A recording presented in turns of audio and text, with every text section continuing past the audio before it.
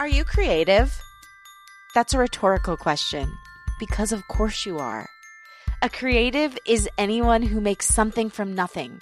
Creativity is everywhere and in everyone. And that means you. So what's been stopping your inner creative from bursting out? Probably fear. Fear is part of creating something. It's a real bee. But don't worry, we'll help you get through that. This podcast will be your guide to claim your creativity, redefine your relationship with fear, and build a new life centered around creative expression. You're going to learn tools from people who have found ways to manage life's ups and downs by turning their experience into purpose. Think of this podcast as your very own creative community. This is Unleash Your Inner Creative with Lauren LaGrasso.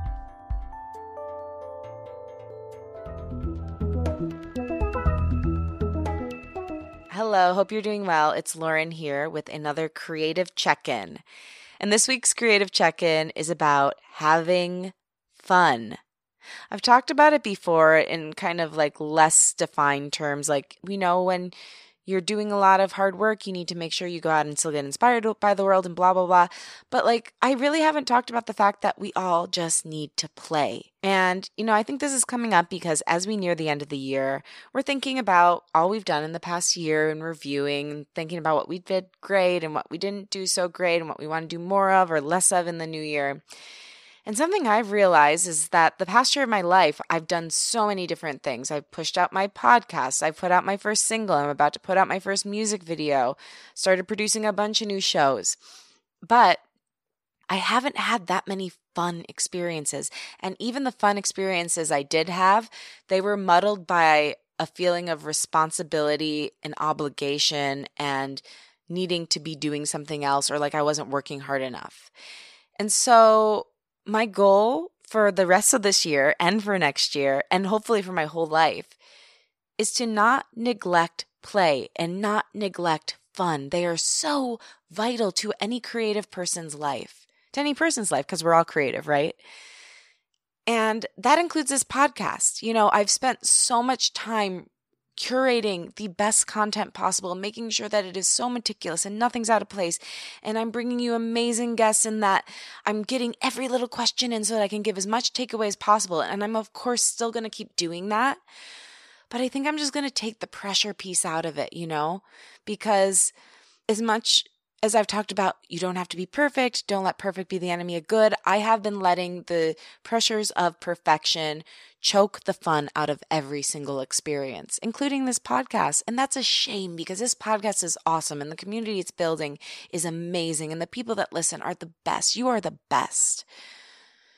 So what I want to start doing is adding a little levity to this show, adding a little breath to it. I love laughing. I love comedy. And I've been so bogged down with serious subjects that I'm forgetting a big piece of myself, which is the funny piece and the fun piece. So that's going to be incorporated into a lot more episodes. And that's starting with this one. It's between me and a very close friend of mine.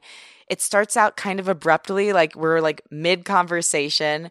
But I want to start doing more of that because first of all, I want you to really get to know me. And I want to be able to share my full self with you on this show. And second of all, I think it's nice. Like I was thinking about the podcasts that I really like listening to. And it's not always like and not to say this is like heavy, but it's not always the super heavy ones or the super like deep ones. A lot of the time, I just want to laugh. What if we could couple these deep spiritual and emotional and life-affirming subjects that we talk about on this show with levity? I mean, that's already happening a little bit, but I want to bring it into the mix more. And so what you're probably going to hear over these next few months is an exploration of what it means to have a fun, deep, passionate, service-based show. Because I think all of those worlds can intermix. And I'm really excited to see where that takes us. And I hope you offer your feedback on this journey. Tell me what you're doing to have more fun in your life. So yeah, I'm going to do it in my work, but also in my life, and I took the pressure off with my songwriting too. It's like I felt like every song had to be this big hit. And I'm like, you know what? What if I just enjoyed writing a song? What if it was just fun? And since I've taken this pressure of everything needs to be perfect and it needs to be pristine and completely presentable off, I have been in creative flow, and songs have been pouring out of me and ideas have been pouring out of me. So wherever you are in your journey, in your work and in your life, bring fun back into the mix. I promise you will feel better. All right, now let's get to the guest. I can't wait for you to hear from him.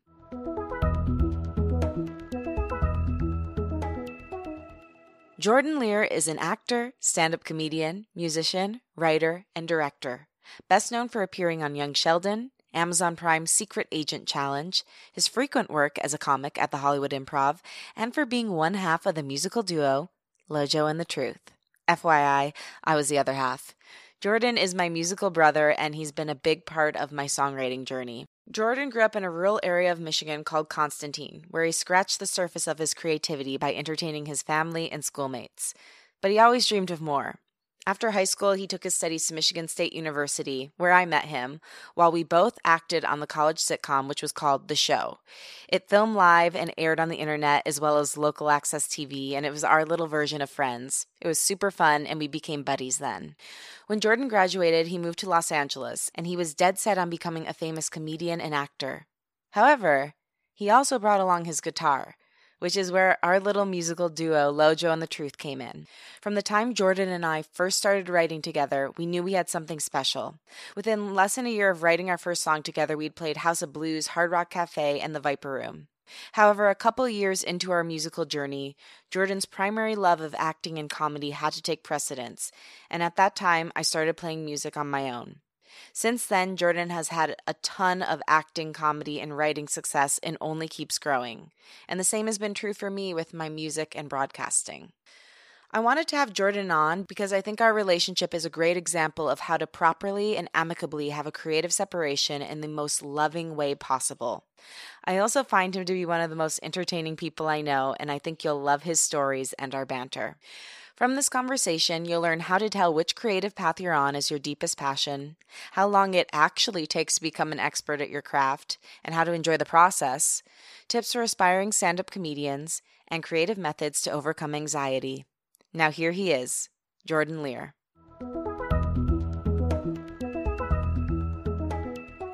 So, what's a trip home if you don't have an emotional meltdown with your family? Yeah, I said two, and everyone was pretty cool with both of them. They're all like, yeah, that makes sense. Yeah. Everyone really just listened to me. That always happens with me too. And I felt fine after. Why do you think that is that they occurred? I mean, was it just like a breaking point? Or? Well, there's so much stress going in. Mm-hmm. I go home, and my parents aren't together. My dad's living next door. In a house that's literally next door? Well, yeah, because my grandma owns that house next door. Okay. Get a little closer. My grandma owns that house next door. And they're not together. Plus, there's always my sister. My sister's actually doing great, but still, it's tough. She's living at home. There's It a lot still of people. stresses you out. So a lot of deal with she doesn't have a license. They drive her around. It's like a lot of things to take care of, and they got to live life. So I go home. It's stressful just because my parents aren't fucking together, and they didn't tell me that. And I guess they'd both filed for divorce against each other a couple months. No one told me this. Why didn't they tell you? I know. My sister told me when I got home, and there was some like bad meltdowns that happened that my sister, she goes, "You want to hear it?" And I took a rip of the bong. I was like, "Let me hear it." And Shoot. She told me about some fucking, and I was like, "Yo, my family's crazy. They're crazy. That's cool." But I'm like, Jordan, you're 29. That's crazy behavior. To not tell you all this shit. But I'm still cool. I'm still floating around.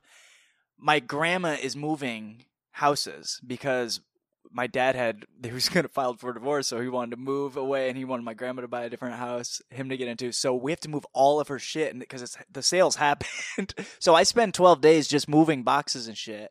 Dealing with this still, going next door. No one's talking. No one says anything. The divorce is called off, actually. They're trying to be peaceful. My dad's trying to make it up or whatever. But no one's talking about it. No one's saying anything. And I flipped out because my 60-year-old uncle, who did meth for 30 years, he's like my favorite person in the world. He's staying. He tries to get his trip around me. And when he comes, he just drinks the whole fucking time. All right? And it's funny. It's great. He starts getting a little annoying and loud. First night I'm there, I got to tell him, I got to be like, you got to go to bed, Uncle Sax. You got to go to bed. His name's Uncle Sax? Yeah. Uncle like saxophone? Saxton. Oh shit! I should bleep that out. Okay. Anyway, cut that name out for the reason. I will. Yeah. And so he wakes. So the second night, I'm sleeping on a very uncomfortable pull-out fucking, not even a couch, like a fucking old ass hand-me-down trundle. shit. Yeah. And 1 a.m, drunk Uncle Sax comes out of the room, comes out with a lit cigar, opens the door. He's like, "Hey, JT," and he whips his dick out. He starts pissing outside the house. That was respectable. But the lit cigar is still in the house. And I just started screaming at him. I'm like, "Dude, there's a bathroom." I'm like yelling at him, like, "Get the fuck in there, motherfucker! What the fuck are you doing? Go to bed." I'm like, I couldn't sleep. So I wake up in the morning, and he knows I'm pissed. I wake up at 9 and I am pissed. And I hear him talking to my mom. He's like, "Oh, I think I pissed JT off." What's your middle name? Thomas. Oh. Yeah. I never knew that. Yeah, he calls me JT sometimes. I don't know. It's a thing. Jordan JTT? Thomas. Yeah. And I hear this, but I'm still pissed. And the whole thing, there's everything going on, and he comes over to me, and it's like the 2 nights in a row. And Everly wasn't there with me that night, my niece. But she was going to be there the next night, too. And he comes over, he goes, "Hey, man." And I go, "Listen to me, motherfucker. Tonight, 8 p.m., you're in that bed.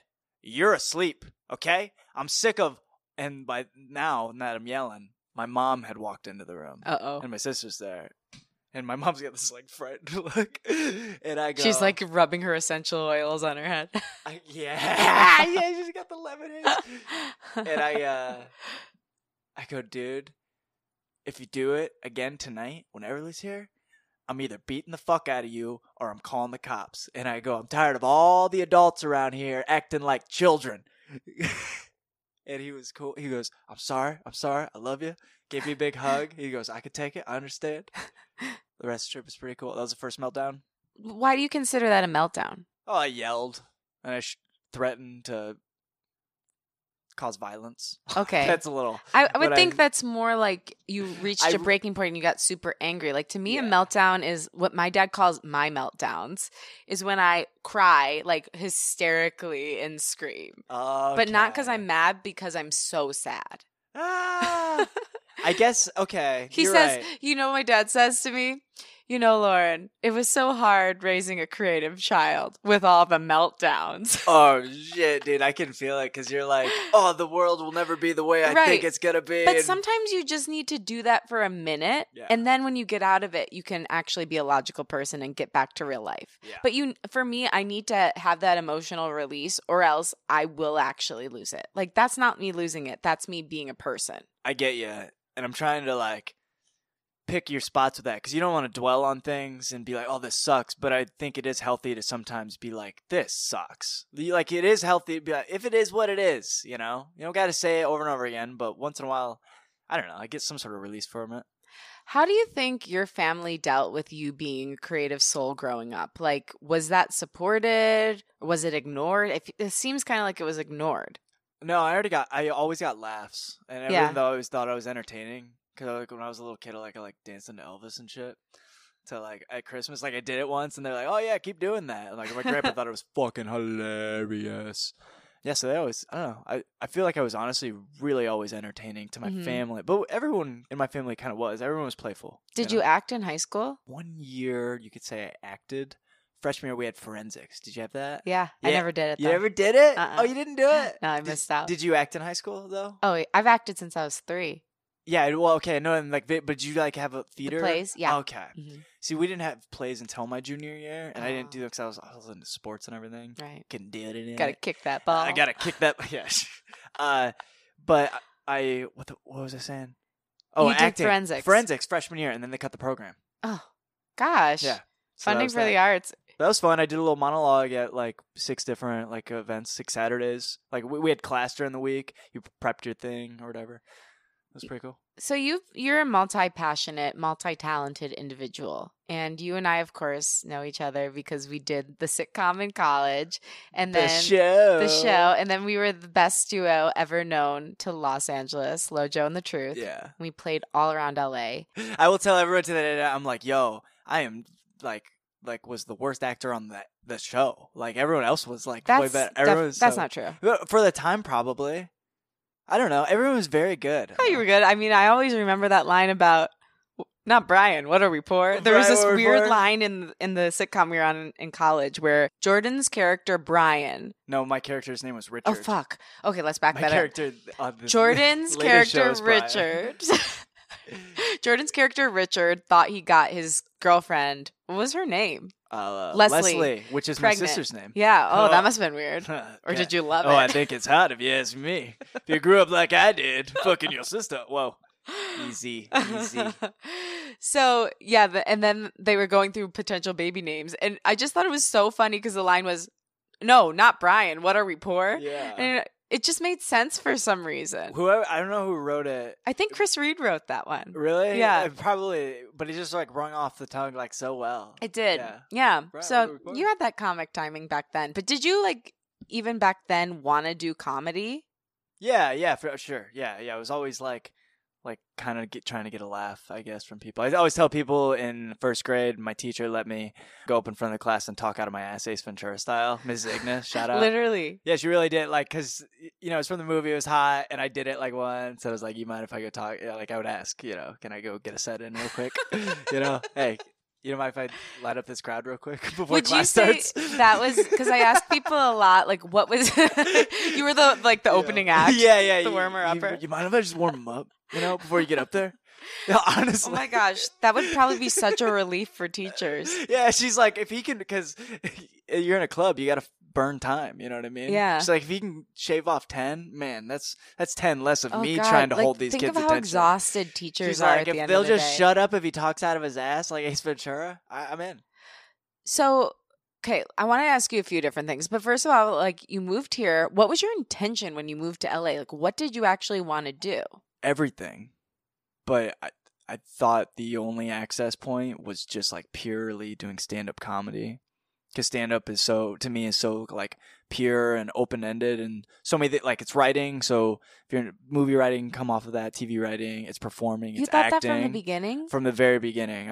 Because I love directing, and that's what I learned in school too. And that's what I was doing at the end of college. Even on the show, I was directing. But in my head, I was just like, I think it'd be a better way to go if you just got attention through stand-up.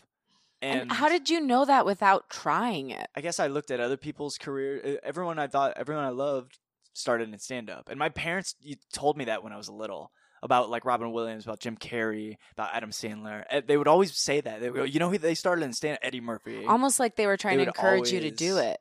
With maybe subconsciously, because why would they always point that out? Like, I've literally never had my parents say that about any performer. Like, where they started, stand-up. I don't know. My parents they've always been cool in entertainment. They always turned me on to the best fucking movies, and at a very young age. Growing, like, a little too young, but I look back, I'm like, I watched some great movies, like Risky Business and Blazing Saddles, and, like, Eddie Murphy's first comedy album, or Eddie Murphy Raw, not his comedy album, Raw.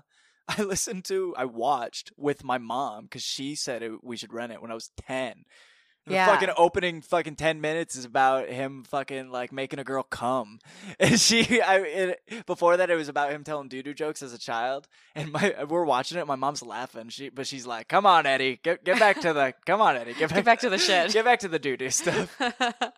Yeah, I watched a lot of inappropriate things when I was a child too. I wonder like how that affected us in our creativity. I think of it a lot, man. Yeah. But I think it's cool. I think if there's anything wrong. I don't know. No, I listened to the Marshall Mathers LP a lot whenever I was like 10 years old. Whenever I was 10.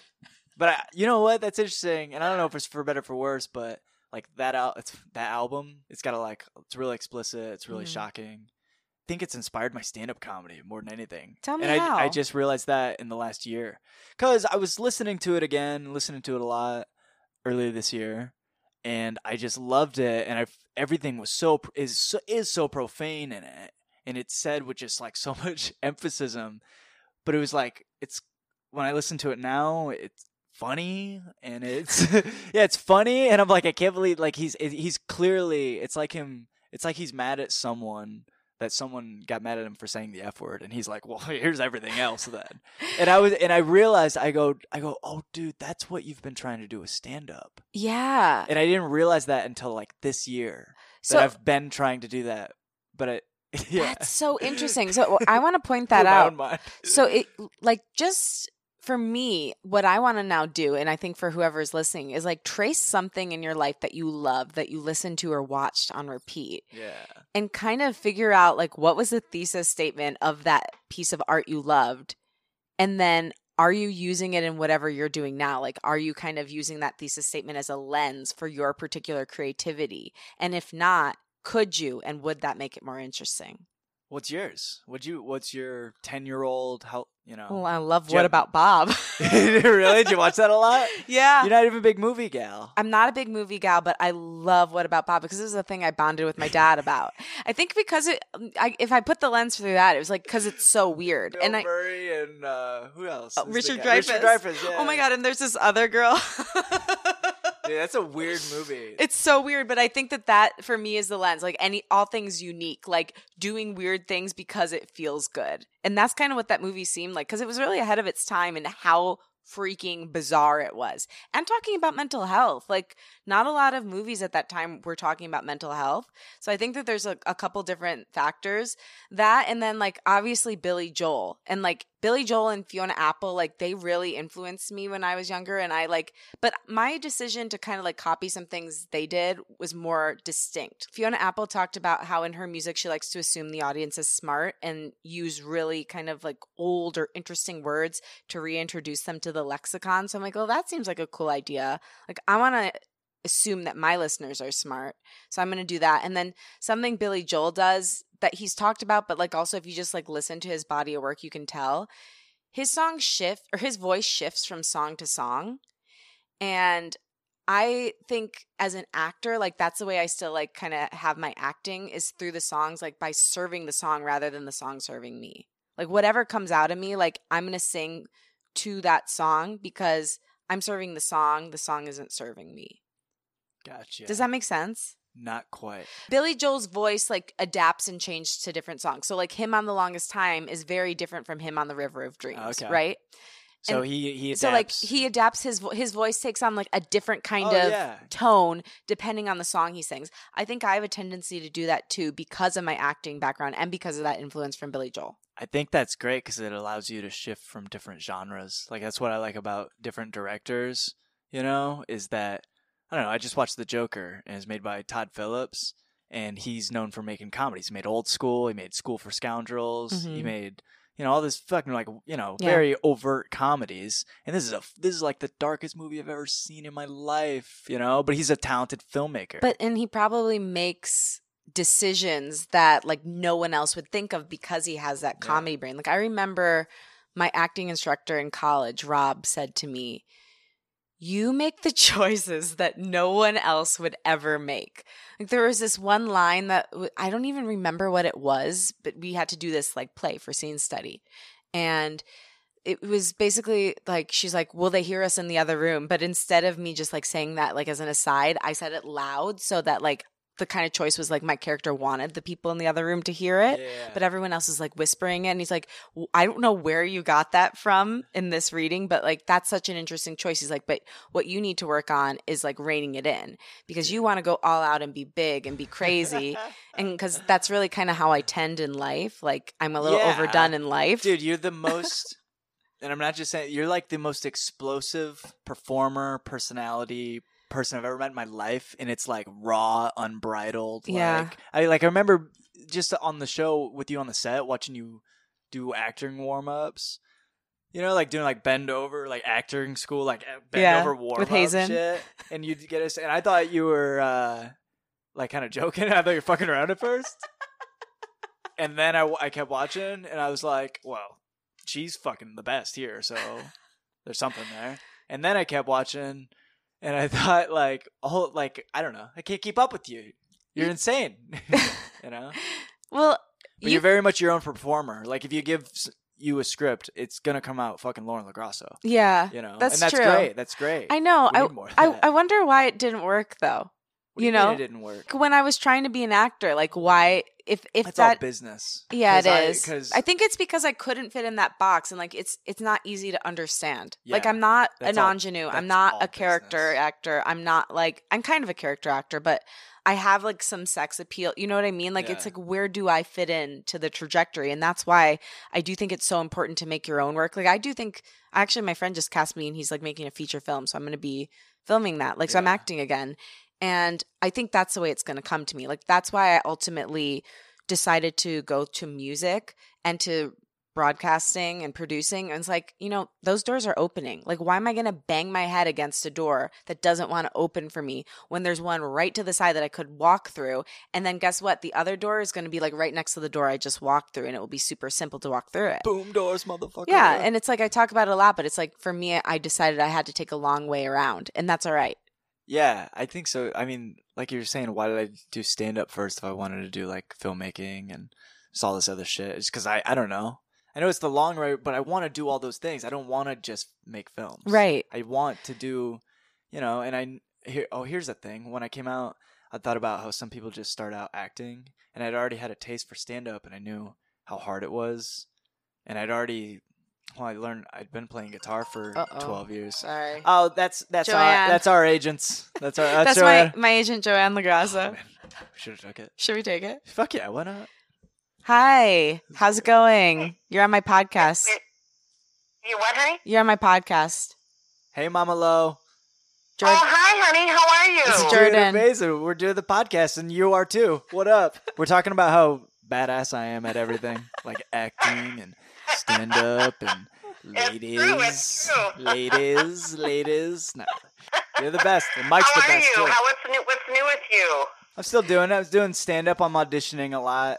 And I'm working on my films. Got a couple films and movie scripts I'm working on. It's going well, though. Wow, that's awesome, Jordan. And that's I just great. started a weed delivery job. So there That's we go. perfect for you. Beautiful, right? Well, Mom, What kind of delivery job? Weed, Mom. Delivering WEED. Oh, my yeah. gosh. Hopefully I don't get robbed, right? Mom, it's your favorite thing, marijuana. The pot. Oh, my favorite Get in thing. your Oh, veins. gosh. I can't She handle she doesn't like it. She doesn't like it. She says she tried it once and it made her very nervous. Well, if you don't I like had it, you so better much love it. anxiety, Jordan.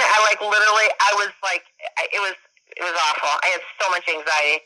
I wish I Like, could have on been top there of to the hold your anxiety I hand. already have. Oh. Mom, did you know the first time I smoked pot was with Jordan? Yeah, it was a hoot. No, I did not know that. I turned corrupted her on, me. and it's a gateway drug. Oh, my It's a God. gateway drug. So So, true. she ever gets hooked on cocaine, Hey, I want to it's tell my you fault. both though. Don't do any vaping. This is like so dangerous. I watched this whole program on it. And don't vape, please. Neither one of you. Don't vape. Please don't vape. Please. It's so dangerous. Mm. I Don't won't- do it. I'm telling you. I won't do Please, it. Please. He's literally doing it right now. I won't do it at all. God, please don't do it, honey. And I won't do it from some cheap shop around the corner either that I got it from. At all. 0 times God. after this. No, I'm serious because there's people that have ended up in the hospital. Like, I'm dying right now. right He almost died. All right, Mom. Oh, God, All right. please don't say that. No, I'll live. I'll keep it going for you. For you, baby. And all the viewers at home. And for Mike. Tell Papa Lo I said, yo. Papa, yo. Papa Yo. Oh, my gosh. Papa Okay, Yojo well, in the good truth. to talk to you, Jordan. It's good to hear your voice. It's amazing to hear next your time we voice. come into California, we have to get together. Hell yeah. Let's do All right. it. I'd love to come and see you perform someday. I'd love to come and watch you do your stand-up routine. Okay, my little routine. I'll keep it cut and dry for you. I'll keep it cut and dry Mom, for you. she's okay with sex stuff. I just warned her ahead of time. She watched Johnny do a whole monologue about sodomy. He really gets it in there. Oh, yeah. Johnny He's big is into the raw. dick I jokes. love I Johnny. wouldn't even know what it was about unless you explained it to me. So Yeah. I would have just been like wondering the whole time. He's talking about a I would've- pussy, which Yeah. is like a butt But pussy. it's would all not have gotten imaginary it. stuff. I haven't had sex I would yet. not have understood it unless you explained it to me ahead of time. Jordan's saving himself for marriage. Yeah. Isn't that That's nice? good. Yeah, that's her name too. Marriage, my baby. I left her. I left her in Rhode Island. All right, Mom. Well, Mom, thank you so I'm much. killing with your mom right now. Just we should do this. Mom, we gotta go. Love you. Yeah, okay, listen. Nice to talk to you, Jordan. Okay, honey, I'll talk to you later. Okay. Lots of love. Love you Love. both. Bye-bye. Bye-bye. What were we talking about? Fucking everything. Oh, acting. Yeah, no, I was like, why do you think it didn't work? Like, oh, why didn't it work for you? Yeah, so like, why Business. do you think? Business. There's just an agent and a manager and representation for you. Yeah. That's the only thing. And you had some bum-ass motherfucker for a year and you didn't realize it. But who are you to know? Yeah. And then a bunch of different ones. I've had so many managers and agents, and like none of them have been able. And I mean, I think some of the onus lies on me too. Like maybe I didn't get the right materials, but you know. How many different agents have you gone through? I don't know. I've actually been through more agents than boyfriends, I think. Around 3? The first one that left because I don't know why she left. She left without telling me. That sucks. Then the second one, Marlene. Then I had DDO. I had a manager. She went out of business. And then right now I am with my friend Taylor, who's amazing, but like I just haven't gotten her the right materials because it's not my top priority at the moment. So that person we were speaking of earlier that I said would never book me, I hooked that motherfucker up with my agent. Or whatever. Yeah, or I shouldn't say that. I didn't hook him up with my agent. I said, yo, this guy's legit. You should email him because he takes calls or whatever. Yeah. That's what, like I said to all my friends. I go, this guy you should email because they would take a meeting with you. And I don't know if they'll take you, but they would take a meeting with you for sure. For sure. Because, okay, so earlier today, Jordan and I were talking about this person that we both know who, you know, books a lot of shows, but never will book Jordan. I've for known some him reason. forever. Yeah, we're friends. Yeah. Friends. Yeah. It's very interesting because a lot of people in stand-up make artificial friendships to get shows. It's not to create it slimy. Sometimes it's just business is where people go to a show to like support it, and afterwards they'd be like, hey, I'd love to do your show next time you have a show. Yeah. So it's kind of the way it is. They're like, if I'm friends with this guy, I'll be in his clique, and they're doing shows, so I'm in his clique. It's networking. And I've never done that. Like I've never asked anyone to do a show. I've one friend that did give me shows. Actually, he did a spot at the Improv Space he used to rent out, and he'd let me do spots if I asked every couple months. But everyone else, my friend, like good friends that run shows, don't book me, and I'm like, what the fuck, man? But How do you not take that personally? I do take it personally. I do. So what do you do to deal with it? Do you call them out? There's nothing I can. Some extent, sometimes in light ways. Like I don't know if I've ever told that about that, but I think I wouldn't be above it. I would casually. I've mentioned it to other people. I go, that person, they don't book me. I guess I tell our other friends. So hoping you'll get back to them like that's a game of telephone. Yeah, I should. Yeah, I should. Just you know what? Tell It's interesting, and I'm really glad you brought this up because this is a topic we've never breached, which is like when you're creatively butthurt. Yeah. Because it happens all the time. Like I've had several people who I've helped and that I felt like should help me.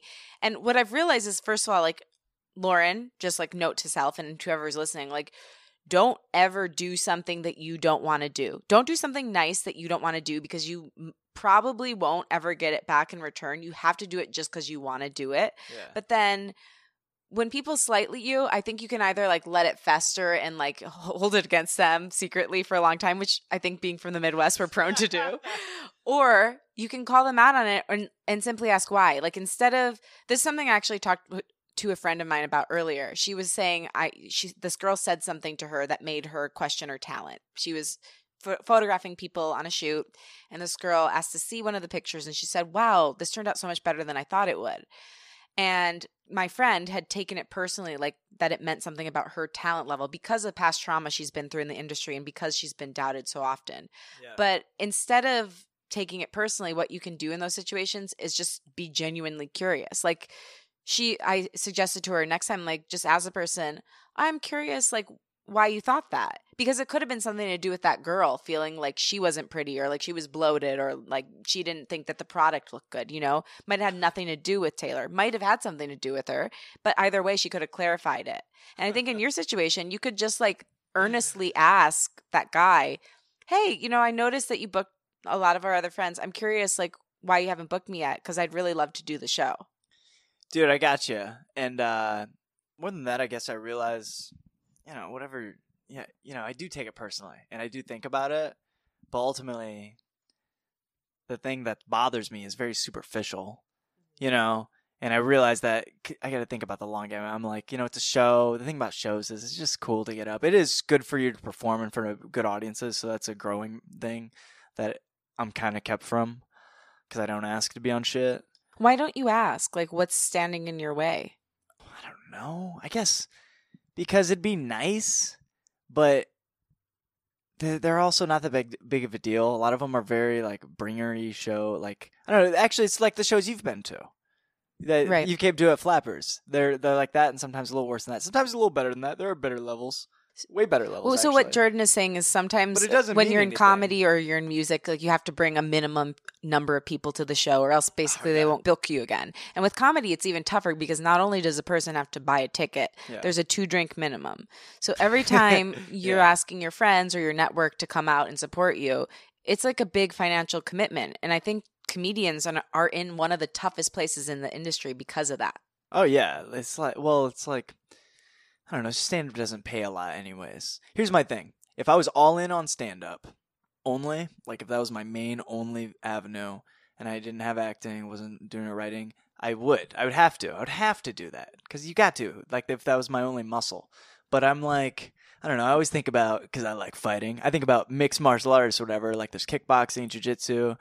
And it's like the best kickboxer in the world is going to beat like the best UFC guy that's good at kickboxing. He's going to beat him at kickboxing no matter what. It's like not even close. Like when Floyd Mayweather fought Conor McGregor, he's fighting in boxing. And they're fighting in boxing. So Floyd's going to win that no matter, even though Conor's like the best boxer in UFC. That's the way it is. So in like stand up and acting and filmmaking, like I'm not centered on any one single thing. I guess business wise and in most respects acting I am, just because that's one that I've kind of put forth of dedication, like, and because it's job wise monetarily, it's like if I get this, I need to put everything else to the side. Right. You know? And I think it's also somewhat of a straighter path than stand up. Like you get an agent and you go on auditions. I mean, that's what I love. It doesn't have the bullshit of like trying to make friends with the guys put on the hot shows to get on their show. Because in acting, it's very.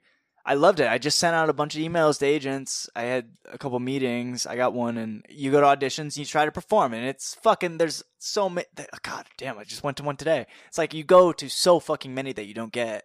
Like so many, and it's fun. I'm great. I'm super grateful, but it's fucking.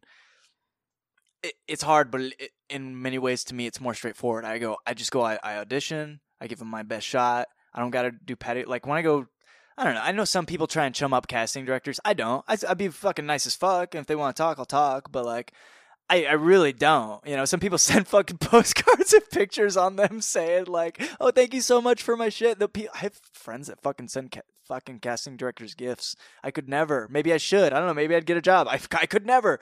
But to me, I've gotten jobs not just doing it my way, just doing it straightforward. Yeah, I think that's actually what served you in acting. Yeah. Like I cared so much. I cared way too much. I did so many things and it didn't matter. Like I think ultimately like having that attitude that you're just in it for the joy of it and that you don't need it is what gets you the jobs. When people feel like need something, not want something, but need something, the desperation wears off and then they're like, oh, I don't want to be anywhere near that. But because you go in and you're like, hey, I'm here, I'm going to do my job, then I'm going to leave. Yeah. I think that attitude is kind of welcomed, especially when there's so many high maintenance people in this industry. That's funny you say. I love doing my job and leaving. I love that. I It's like perfect that in for life. You do job, you fucking get over it, you know? I have a question. So you actually actively dislike networking, like, and you like clown on networking. There are people who are really good at it. There are some people who wish they were good at it, but they're not. And then there are people like you, which I think are few and far in between. But what's your advice for people out there who are either like you, who think it's like dumb and like laughable, or that are just not good at it? Like, how do people like you still manage to break through in a town that is all about connections? Well, I've been super fortunate with everyone I've met. And it's funny because I do clown on networking, but everything good that's happened to me in Los Angeles has come from friends that I've known, actually. Right. It's come from you and it's come from... It's because of relationships. Like, networking is such a corporate word. I think that's why you hate it. Yeah, you find it to be phony. But, like, you build actual relationships. Here's the thing. It's like we're doing creative shit, right? Mm-hmm. And my two best friends in Los Angeles that I've met have been my buddy Rishi Arya.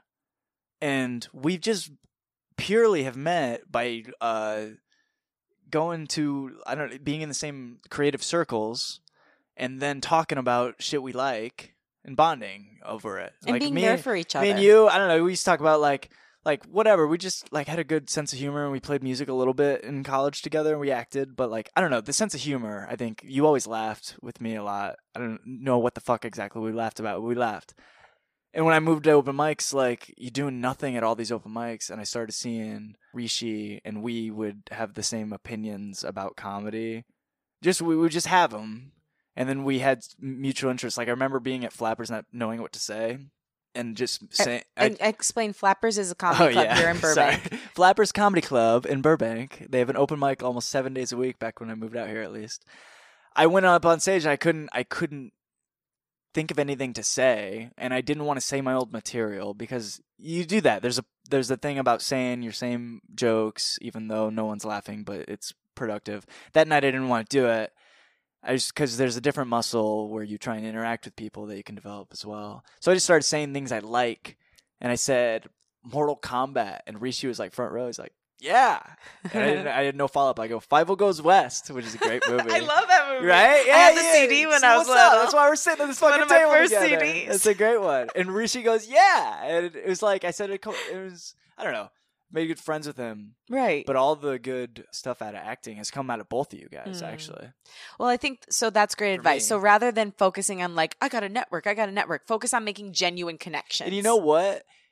And you guys didn't, it's not like you guys hooked me up with some agent or plugged me in. Like, you guys just told me the correct steps. They go, this is what you should do if you want to do this, and guided. And but then I did have like creative like partnerships with both of you, and I still do, you know? Yeah, that's the interesting thing is you can give everybody the tools, but most people don't ever use them. And I think that the reason why you have had the success you've had and why you're going to continue to grow is because when you learn something that you can do to make your life better, you do it.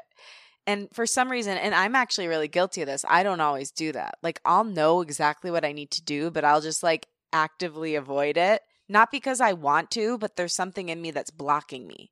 You know what's one piece of advice I've been thinking of with networking, and not networking / just being yourself, how to make the best creative relationships, is that when you want to be something, you should tell people that you want to be it. Mm-hmm. And I've noticed changes when I started saying to myself, tell people about this, because when I was here, I just did stand-up, and then after about 3 years of only doing stand-up comedy, I was like, yo, I used to act in college. Don't I want to get into TV shows?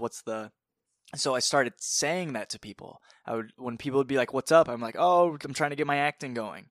And I would say that, and I said it to you, and I said it to Rishi, and you guys both gave me great advice on how to try and contact different agents. Mm-hmm.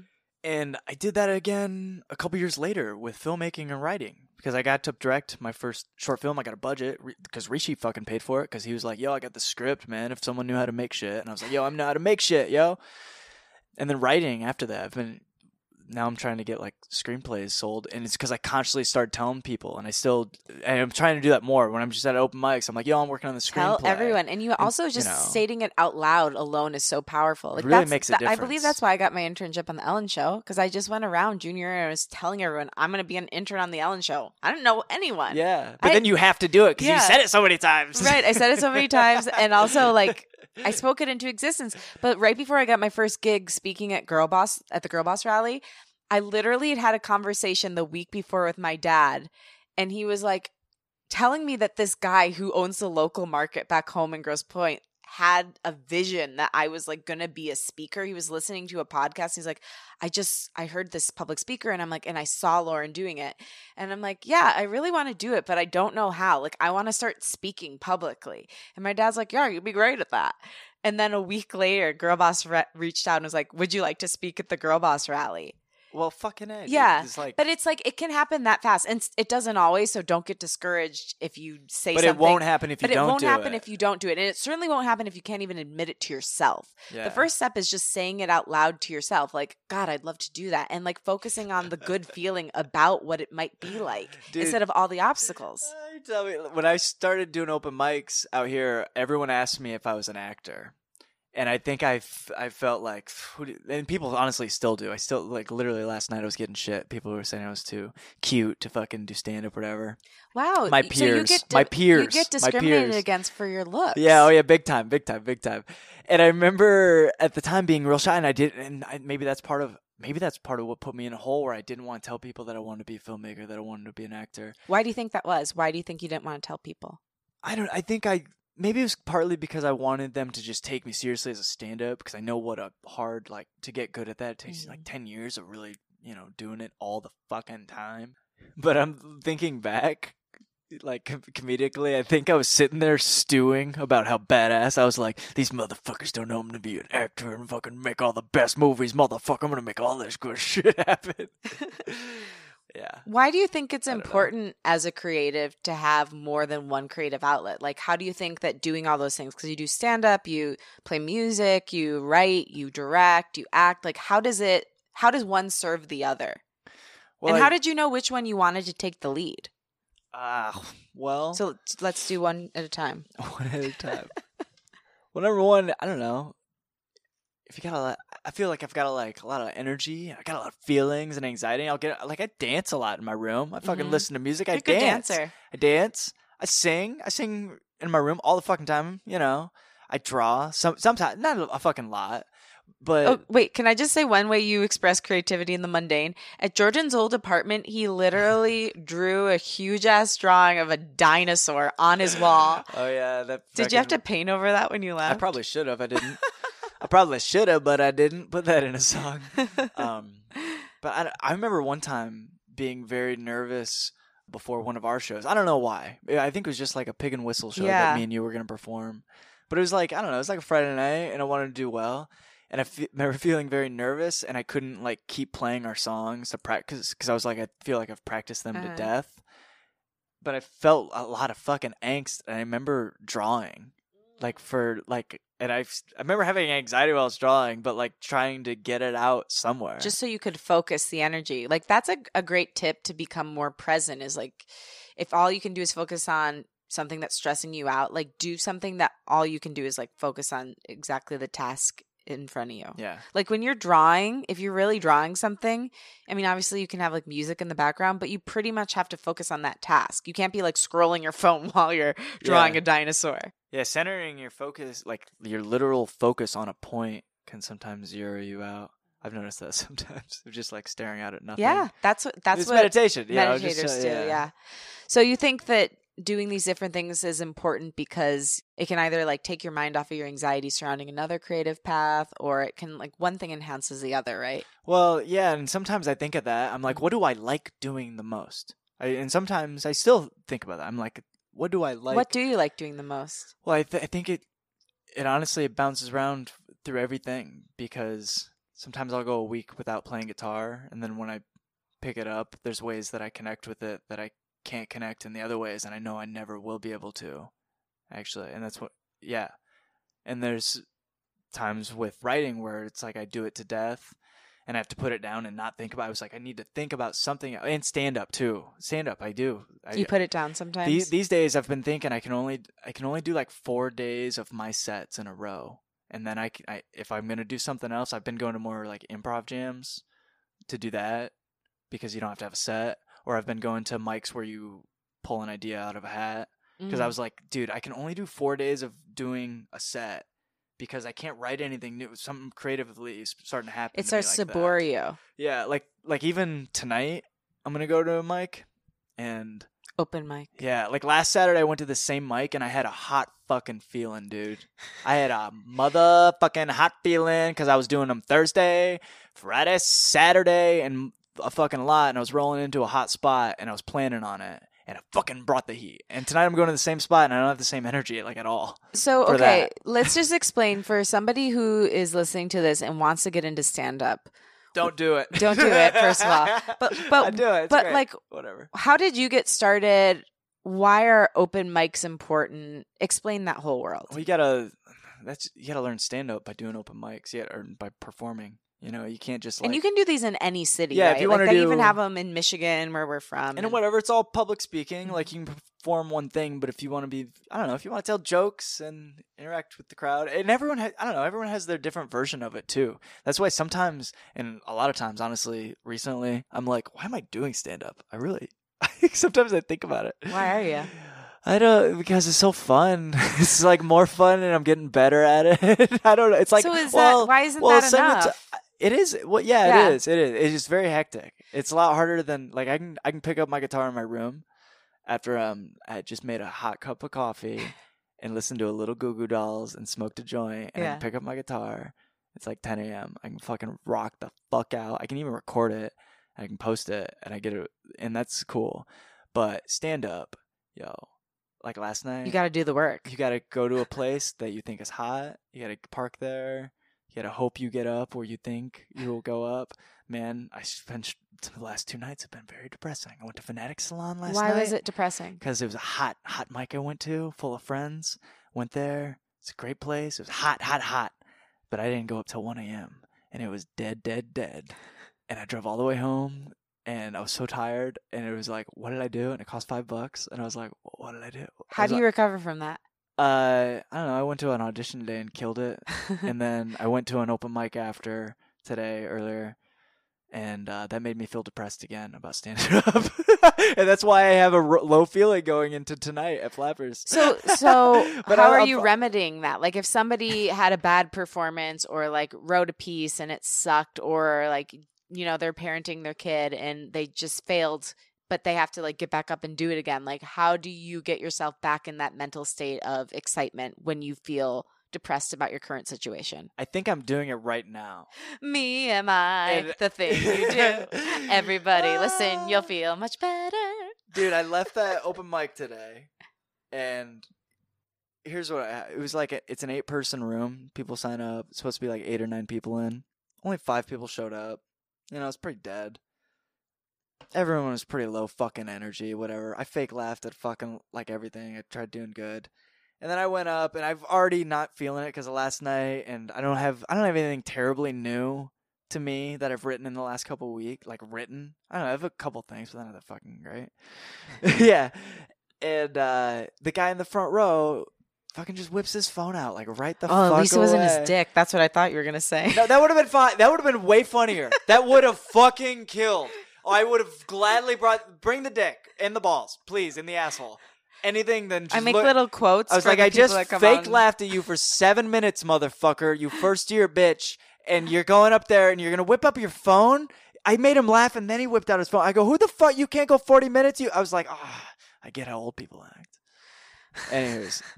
I don't know. It bummed me out, but just like everything bums you out. Like I'm getting better at LA because LA is fucking hard, just like all this shit. And I'm getting better at just being like, well, if it sucks, whatever. On to the next thing.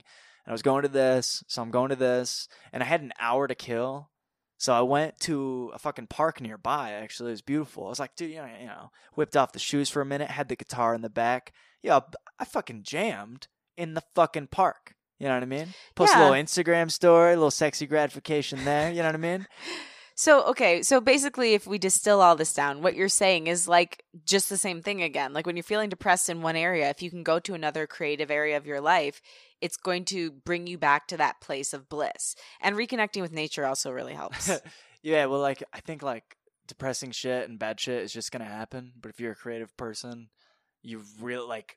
you can't let those like stop you from doing the next thing. And if you just throw yourself into your art, I don't know. That's what I've been doing today. It sucked last night. It sucked earlier today. I'm gonna do it again tonight because I think it's gonna fucking come back. Get back on the horse. You know, this podcast feels good. I think we're kind of killing it. I think we're killing it. In the park. I felt good about that. I was rocking the guitar. I was like, yo, okay. So I reminded myself. I was like, yo, you're good at this shit. You're good at this. Right. I brought my, it was fun. Expression. I played Kid Rock. Only God knows why. I did my shit. I brought some tears to my own eyes. Whatever. Let's go. But I don't know. It's okay. Remember that book I gave you? The War of Art. The War of Art. Love it. It was about how Stephen Pressfield. Everyone should read that. Here's your whole podcast, everyone. Just read that fucking book. It's about just wake up and if you want to write a book, wake up every day and write 5 pages. And then write another 5. Every day at 8 a.m. Talking about it tomorrow. Yeah. 8 a.m. to like make it like a job because, and I heard somebody on fucking another musician say this last night. They're like, you can't control creativity, so just show up for work, and it'll come. It'll come. Yeah. I don't know. It's like everything. Auditions. Some of them are gonna suck. Some of them will be good. So just fucking go to them. Stand up. I don't know. I might fucking bomb tonight, dude. It might be embarrassing, especially because I talked a lot of shit last week. What do you do when you bomb? Like how? You just get in your fucking car and you go home and you go to bed. You wake up, go to another one the next day. That's what you do. Okay. Quick question. So we talk about fear a lot on the podcast and like redefining your relationship with fear, taking it out of the driver's seat, putting it at least shotgun, hopefully in the back, maybe in the trunk if you're feeling really frisky. Yeah. So maybe play with it a little bit. I don't know. What's your relationship with fear? I'm so scared all the time of everything. I have so much anxiety. How do you get through it? I don't know. And because in some ways I feel like it's getting harder, but I'm getting better at it. You know what I mean? Oh, like both things. So like your fear tolerance is building. Yeah, I mean, how is that happening? I think just by growing, just by doing it. I don't know. Right. So basically, like you see the thing that scares you, which is most things, everything. It's a scary place to live. Dude, the worst thing is like bombing in front of everybody.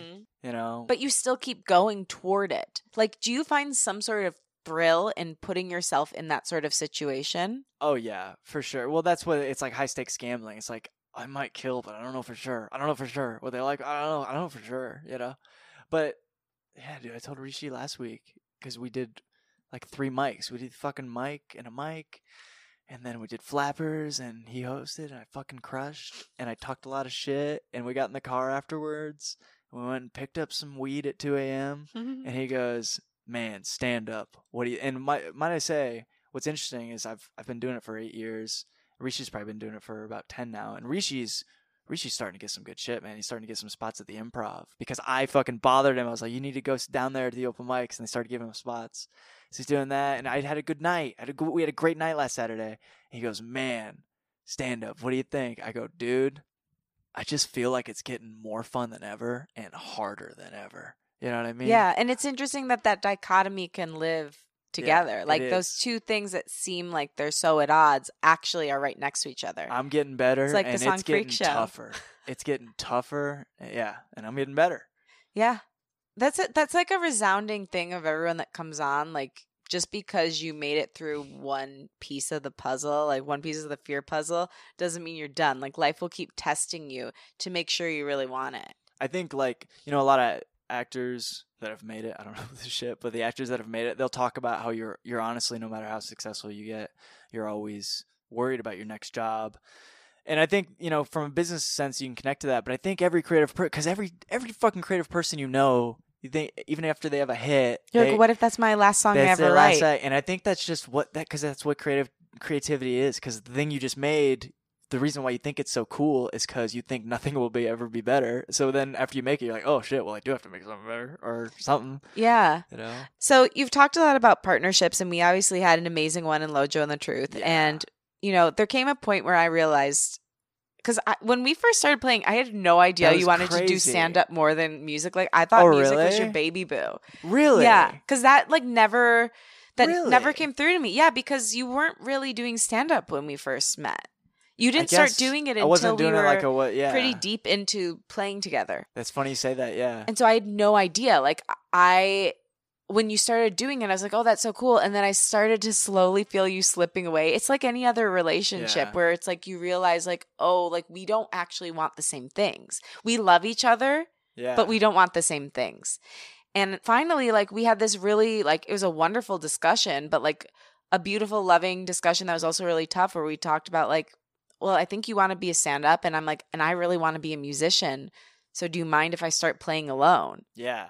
Yeah, and because we both were smart enough to understand that they take so much. It's like I was saying, it's like, you know, I thought about how much it took to get great at stand-up, because back then I thought I was doing enough to get good at it. I was doing it once a week. That's not even close. You got to do it 3 times a night for, like, you know, 7 years. You know? And then keep doing it every night, and then keep doing it every night. And I knew the same about music. I think there's a point from doing both where I realized that you can't just do one twice a week and then one once a week, and it'll all. I was like, it'll all come together. You know, you need to, if you want to get great at something, you got to put, I don't know. You got to do the something's work. got to come first because it's not like I never stopped playing music and you've never stopped acting. Yeah. All these, but there, and I don't know what to tell people because everything is different, whether you want to be a painter, if you want to be a screenwriter, but something's got to come first, And, well, we all, I mean, even if you don't state it out loud, we all secretly know what we love the best. Yeah. And for me, yeah, it was the idea that I love playing music. Yeah. I love playing music, but I thought of myself as the musician and like that's my thing and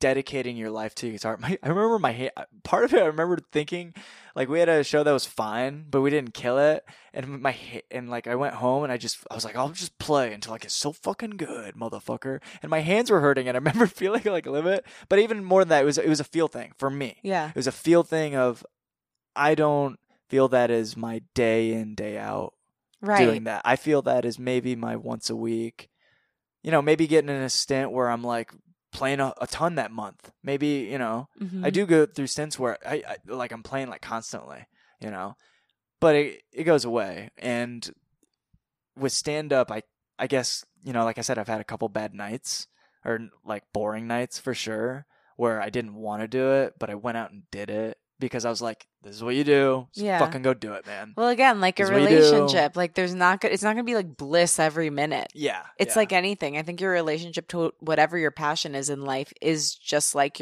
any other relationship you have with a human. Yeah. There's going to be lulls. There's going to be times when it disappoints you. There's going to be times when it feels like there's an infidelity. There's going to be times when it's bliss, when it's really sexy and you're turned on all the time. There's going to be times when it's like boring. There's going to be times when you don't talk that much. I mean, it's just like anything else. Yeah.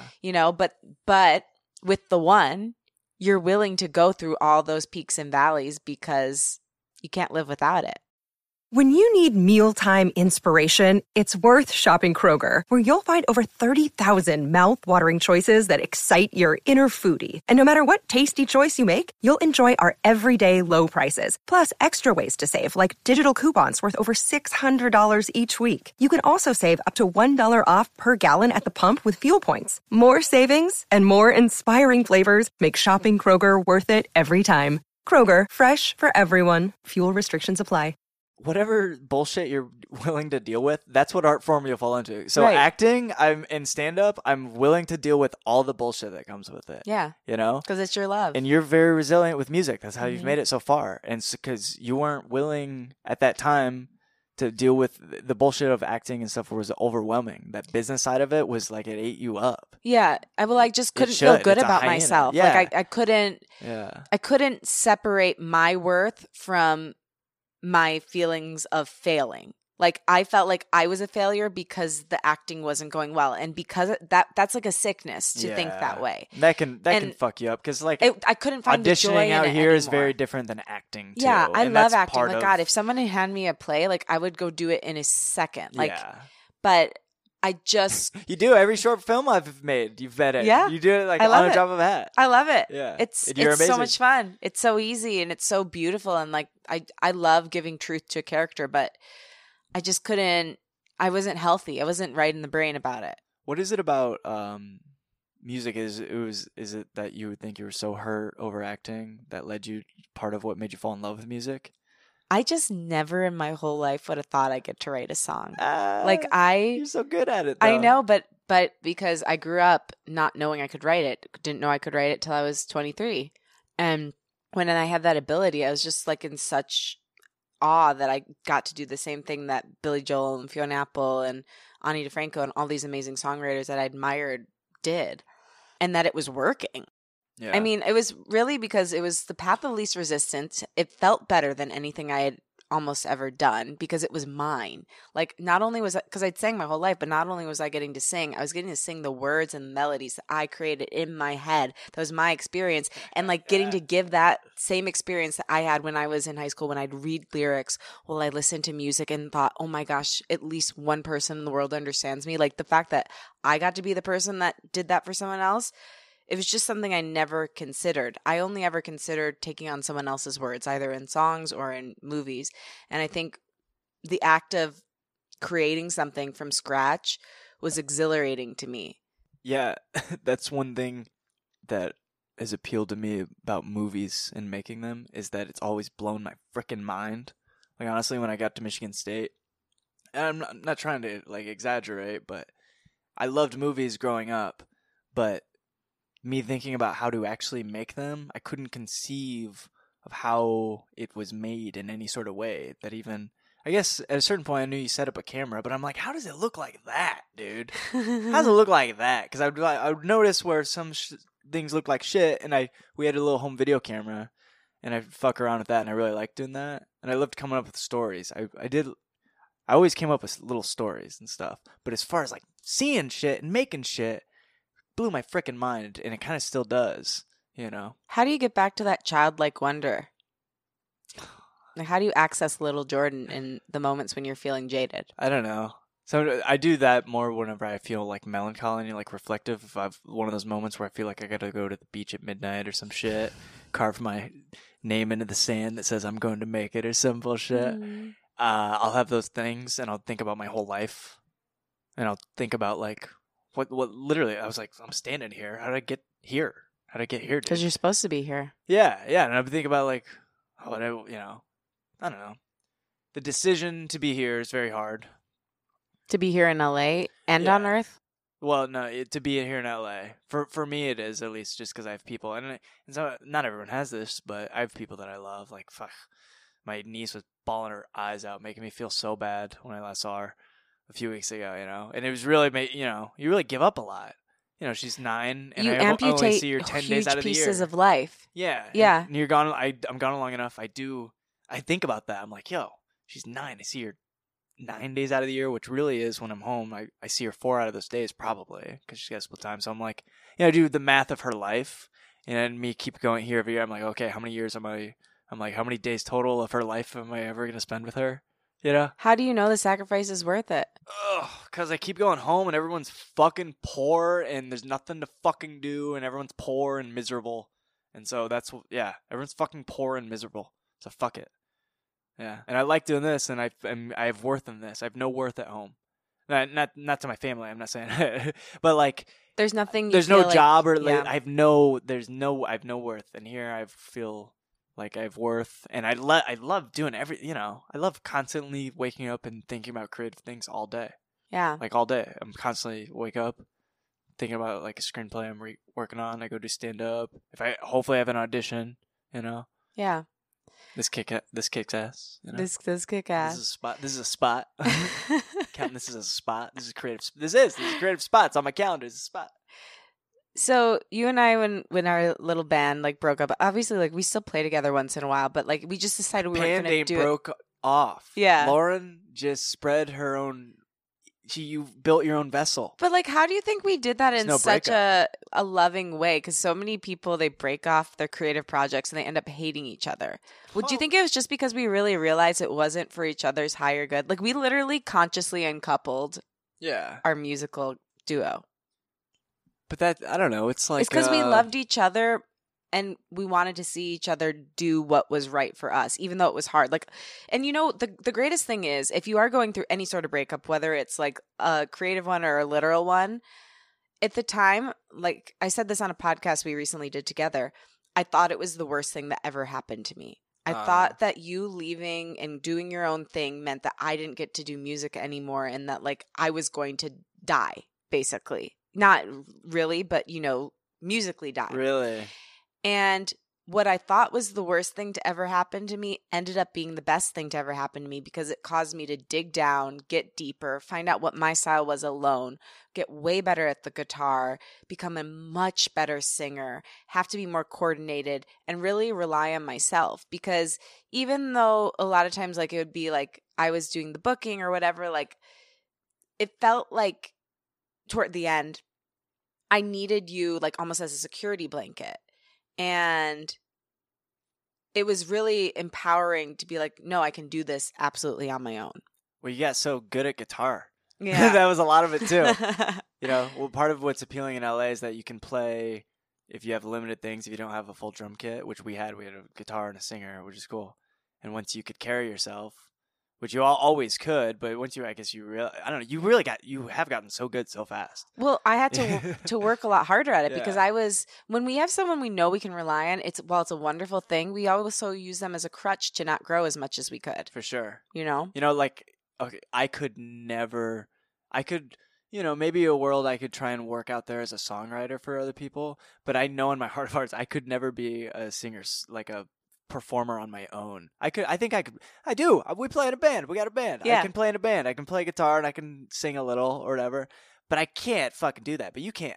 You can. You have the abilities to do that. You know. Yeah. Well, yeah. And I've been singing since I was like 3. You know. Yeah. So, but anyway, I think it's a great example for those that are in a partnership that's not working. It doesn't have to be this bloody battle. And dude, we've never stopped playing together. Never. Like, there's not a year that's gone by that we haven't played live. Like, we played the Viper Room last year together. No, we did. Yeah, we did. We played one song together at the Viper Room. That's right. 2018. Oh, yeah.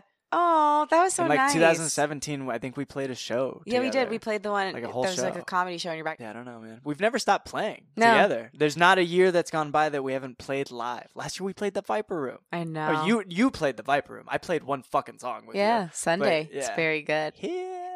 Yeah. So, my final question for you, Jordan. You ready? Fuck yeah. I like to talk about the inner child. Obviously, I brought up little Jordan a couple times. Little J-Dog. Little J-Dog. JT, as I found out. So, if you and young Jordan were standing in the same room, little 5-year-old guy, like trying to warm up his class with his butt jokes, Oh, yeah. what do you think he would say to you and why? Well, like the kid would say to me? Mm-hmm. You two are standing in the same room. I don't know. I'm like, if a kid, I'd think that's fucking weird. If I saw me, Okay, but you don't be like that. Like, take the deep version of it. like, what would the younger version Yeah, say? like seeing who you are now and what you're doing. What do you think he'd say to you? Oh, and why? yeah, no. That's interesting. I think about that a lot, and it blows my fucking mind. And sometimes it can be too much, to tell you the truth. And I've struggled with that kind of recently. If you're thinking about what the little guy would say to you. No, well, I think about my life and how much it's changed. And Mhm. sometimes it makes me struggle with reality a little bit. I don't know. Reality is a social Sometimes I get construct. stressed, and I think about I think about how I used to live in Michigan, and just the scenery is so different, and just like what I see day to day in my life, and I'm like, that was my life. I was like, that was real, right? Like, young Jordan existed, right?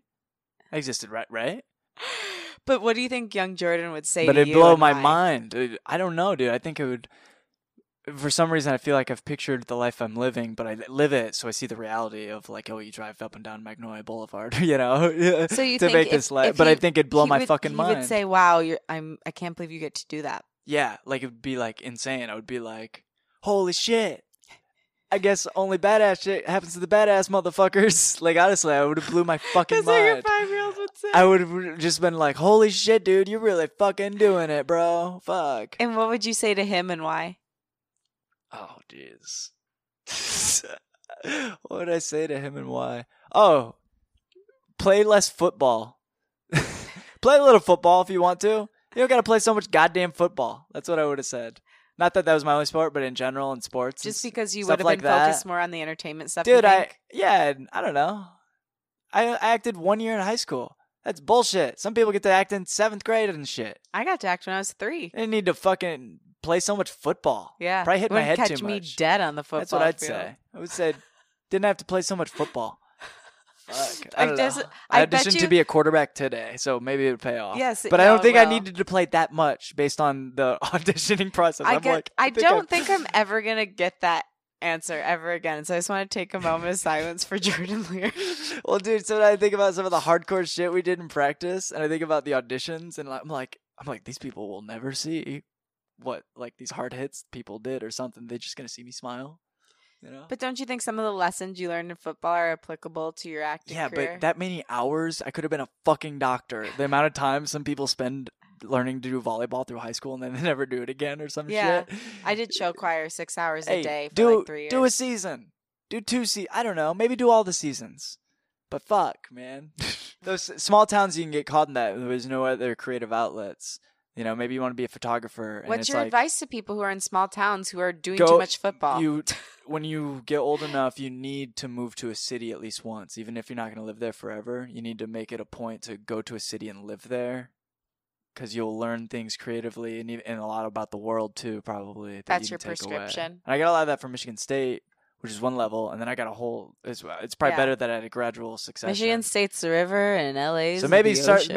with the small city. But honestly, dude, I was telling someone recently because they were like reluctant, they were like live in a small town, they want to do photography, and should I? I was like, well, you have to, and I was like, otherwise nothing's gonna happen. Yeah, like, gotta start. Nothing Literally, will happen. gotta start. Nothing will happen.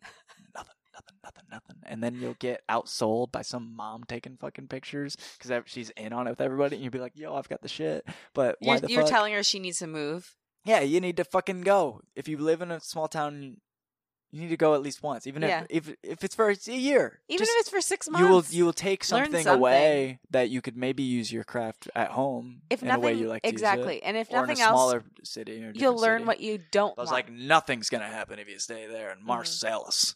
Nothing, bro. They don't have good internet. Yeah, that's a must. That's crazy, right? Yeah. Yeah. That's a must. That's life. I went to the fucking library to upload an audition. 2 auditions. At the library. I had to drive to Three Rivers Library, walk in, past the kids section, be like, I'm here to fucking do my shit. Because there's nothing shit going on. Everyone's doing meth. Oh. Oh, yeah, they're doing it. They're doing it. They're doing it.